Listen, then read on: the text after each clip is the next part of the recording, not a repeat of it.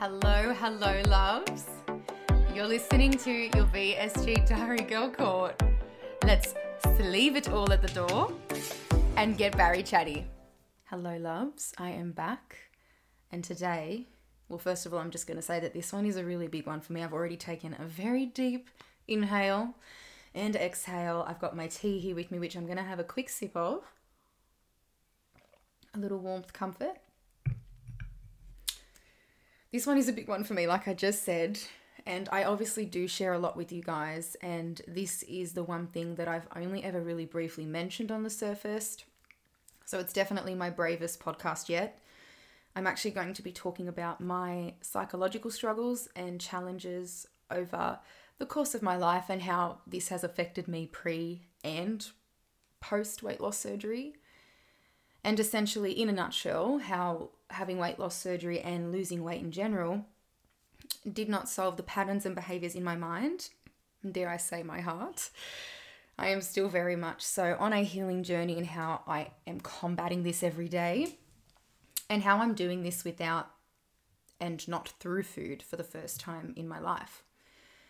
And so I think it goes without saying that my mind has controlled my body pre and post weight loss surgery. I do suffer from chronic anxiety. I have from a very young age. In hindsight and in knowledge and stepping into my own as a woman, I can see the patterns, in the previous decades of my life. They were always there, the signs were there.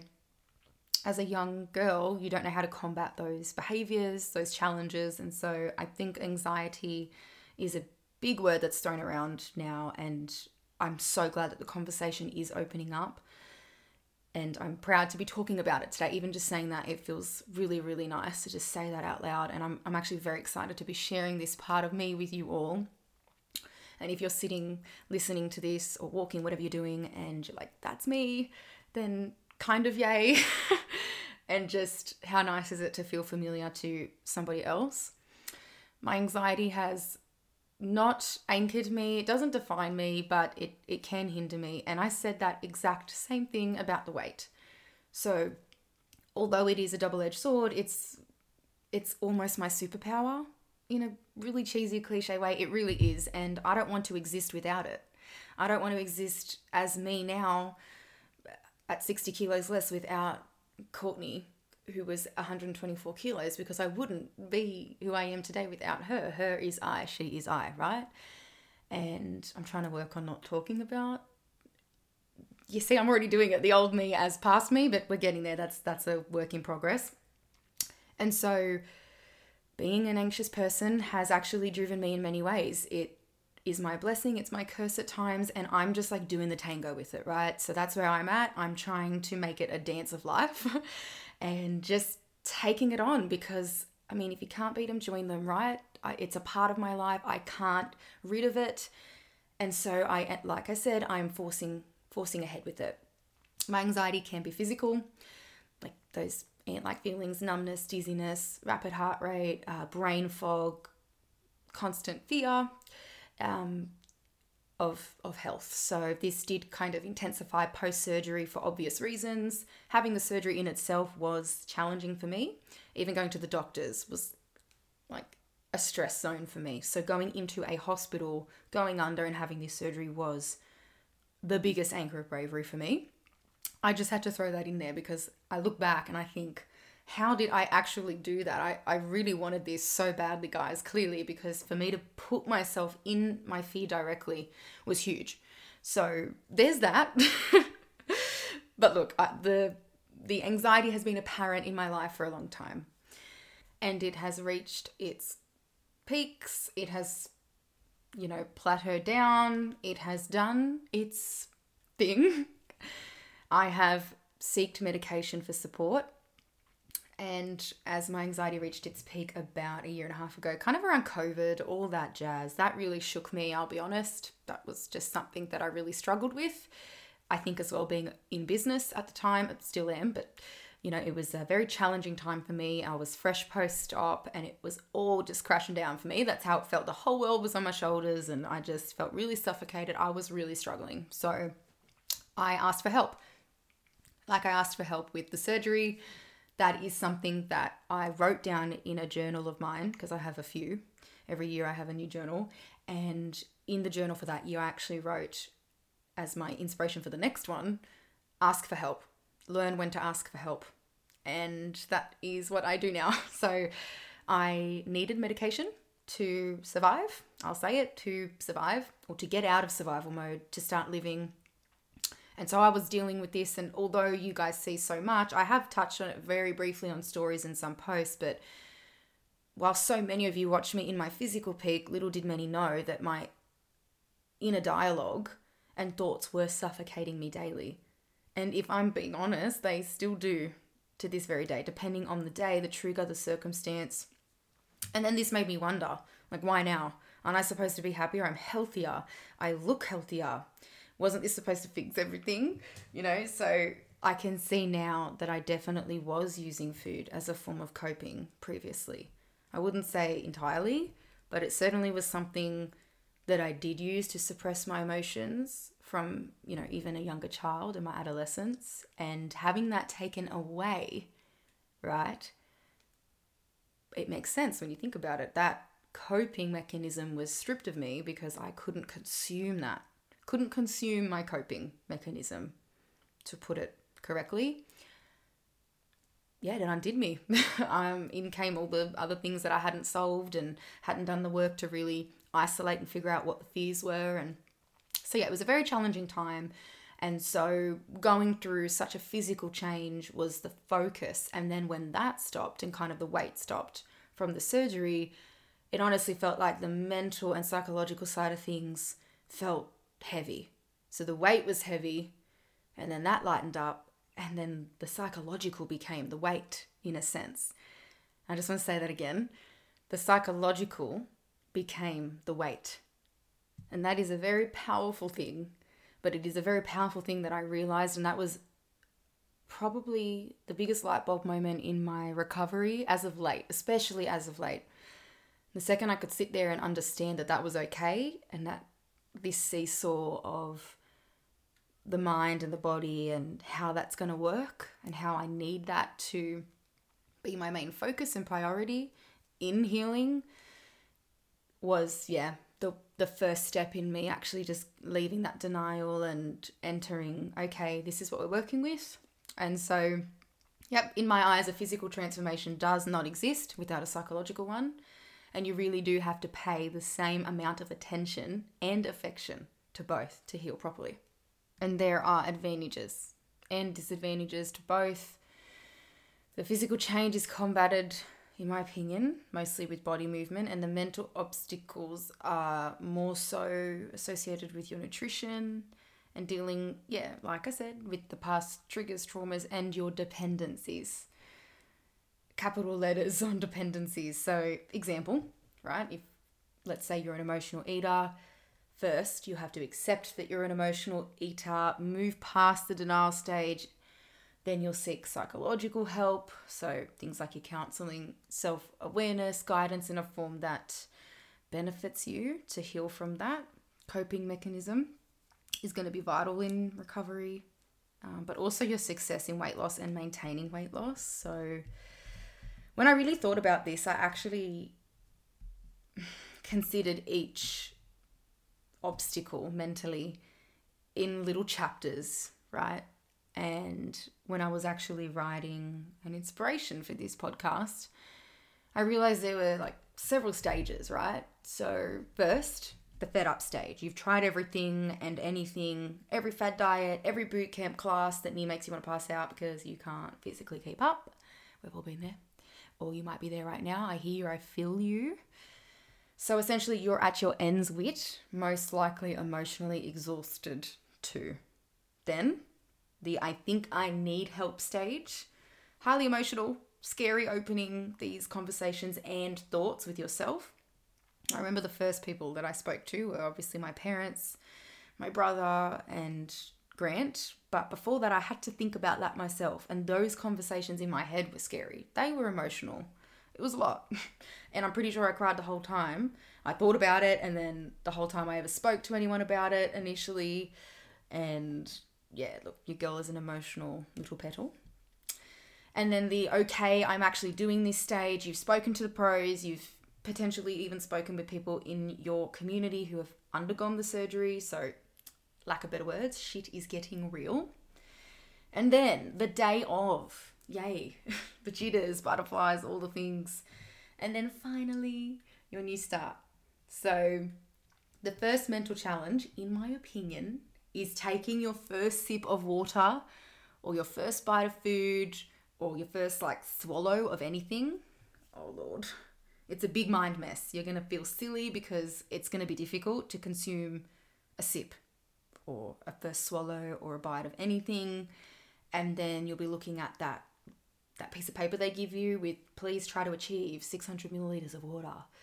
And you can't get to that. And you're like, wow, it's 600 milliliters of water. 8 hours ago, I could have sculled almost, a litre bottle. What? So yeah, you've just been stripped of your adult eating and drinking, essentially. Woo.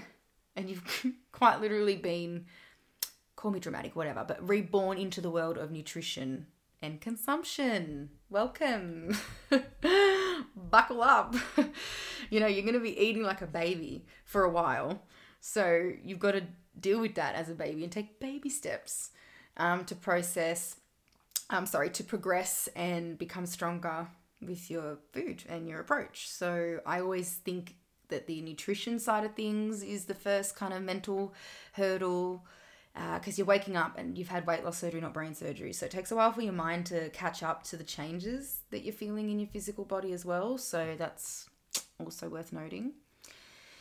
And then you'll face your physical body movement challenges. I did speak about this in a previous pod and just how challenging it is to balance your energy levels and your working out with minimal ability to consume protein, especially in the initial stages, the first few weeks and months. So definitely go and check that podcast out for more detail and reference because it's very detailed. And so in summary, I really can't stress the importance of the affection and attention to your psychological obstacles as well as your physical. Deal with them first if you can. Identify them first where possible, prior to your surgery. Ask yourself, what are your dependencies?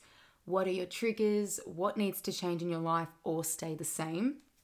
And if you can do the work from the inside out, I think in hindsight, I wish I had really asked myself some of those type of questions first. I think that could have really, really helped me. But this is life and I did it the other way around. I outside in, and that's okay. I'm still working on my balance every single day. And I do think it goes without saying that we all are really.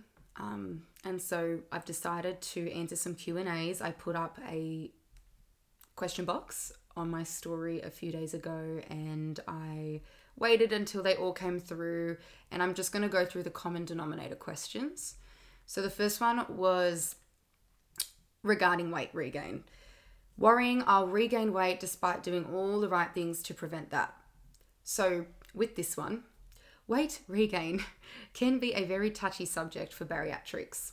I want to first start by saying there is nothing to be ashamed of in any aspect of anybody's life, whether you're a bariatric or not, in gaining weight. People gain weight for a multitude of reasons. It could be medication, illness, alcoholism. The list goes on. It could be from a physical injury that pretty much bounds you from moving as physically as you usually do. There are, like I said, multitude of reasons as to why a person can gain weight, and I think it is always commonly associated with someone who is lazy, doesn't move, and makes no effort, which is really sad because it's not always the case. Sometimes it may be that the person has no interest and has food and eating behaviours that are damaging to them and their health, and that is also a possibility. However, with weight regain being a post-bariatric, I think it's a generalized fear. I can't speak for everybody, but on behalf of myself, it's something that is in my mind. It's not in the forefront, but I'm sure that I'm going to gain weight in my lifetime. If and when I decide to have children or just wherever life leads me, I don't know what's going to happen, and I don't really want, as a person who lived in the past for so long. I want to be where I am right now, and I also don't want to be in the future. I want to be right here, right now, and so I am making active decisions to sustain a healthy lifestyle, and I am making good choices that are nourishing, body, mind, soul. And so wherever that leads me physically, I am okay with that, as long as I am healthy and as long as I am able to enjoy my physical body. Then I am not too fussed about, give or take, a few kilograms from muscle or even fat in my lifetime. So I don't think we should be, preventing weight gain. I think we should just be actively living lives that support our health and our well-being. And sometimes gaining weight is doing that. So it's a touchy one, and I'm using my words very carefully because people can be very easily swayed with this topic. So I think that weight regain shouldn't be a scary bunch of words. I think that it should just be black and white what it is, and we live in color, and we live in leaps and bounds of emotion and lessons in life. And so I think, wherever life leads you, as long as you are looking after yourself and things are in place for you as much as they can be, then whatever the scales say for whatever reason, I don't think it should determine, your worth or your happiness. And I think it's very important to find comfort and solace in other things than monitoring that and making that your priority. Speaking of comfort, next question, the common denominator number 2. Do you find you still look to food for comfort? If so, how do you navigate this post-VSG? So for me, I don't see food as comfort anymore, more so as a necessity for my energy and all of my movement, because as we know, if you follow me and you've seen me for a while, there is a lot of that. I've come a long way with this. Obviously that was a journey in itself, but I've also come a long way with making exercise my comfort, and then I had to take 1,000,000 steps back because I was excessively moving, because I was excessively eating, and so it was a double-edged sword. It was like one dependency became the other, and so that is usually very standard in any time that you are navigating through reducing an addiction of any kind. Another one usually falls into place. So it has taken me a good 6 to 8 months to not excessively exercise. And I think I found my balance. I'm going to say think because I do know I'm still working at that. But things have settled, and I have found a routine that is far more sustainable as well physically. My recovery is much better. So to answer that, I definitely do not use food as my comfort anymore, but I am working to ensure that I am not doubling myself in my exercise for that reason. So no to the comfort food. To navigating it, I think that you really just need to source out ways to cope with that dependency that you once had. So it could be exercise, it could be a new hobby, it could be a book club, it could be buying a canvas and starting to paint. Honestly, it could be anything. So I encourage you to go crazy with exploring that, because that's the best part. That's the funnest thing that you can do as your new self. So find something that brings you comfort, like I said, and solace that is enticing to you.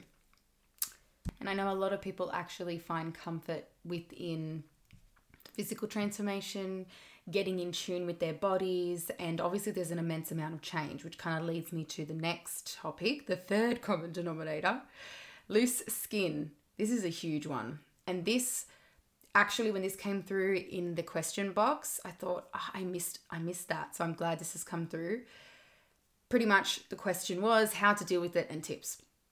So I think this is, for me, something that I've only really just noticed more so now that things have settled and I have found balance. It's almost like, what's the next thing, I personally am oddly obsessed with it. I love it. I wear clothes that I feel sexy and confident in. I do not ever intentionally show nor hide it. And look, I understand this is a big deal for a lot of Barries, but I don't have currently any intentions of ridding it at this stage. I love my skin just how it is. I know everybody's skin does react differently to weight loss surgery. I'm not sure if this is dependent on the type of weight loss surgery. I am sure that there is a substantial amount of research perhaps that could support that argument. But I think that the skin is usually dependent on genes, elasticity of your skin, age, and of course your previous weight. Some people are coming from a bigger weight as well, so there's obviously going to be more loose skin.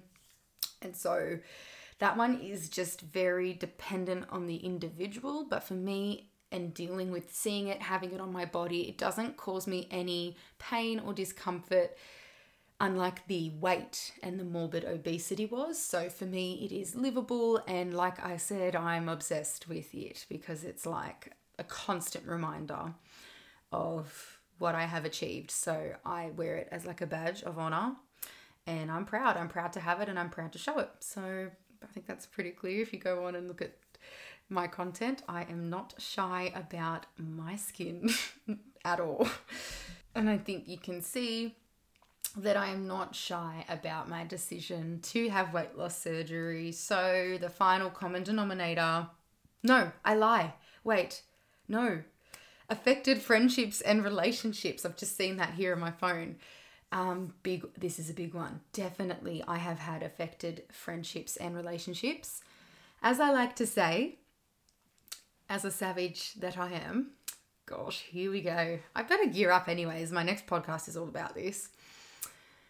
As I always like to say, it has not affected the good ones. And I've always had an inkling of the bad eggs in my life.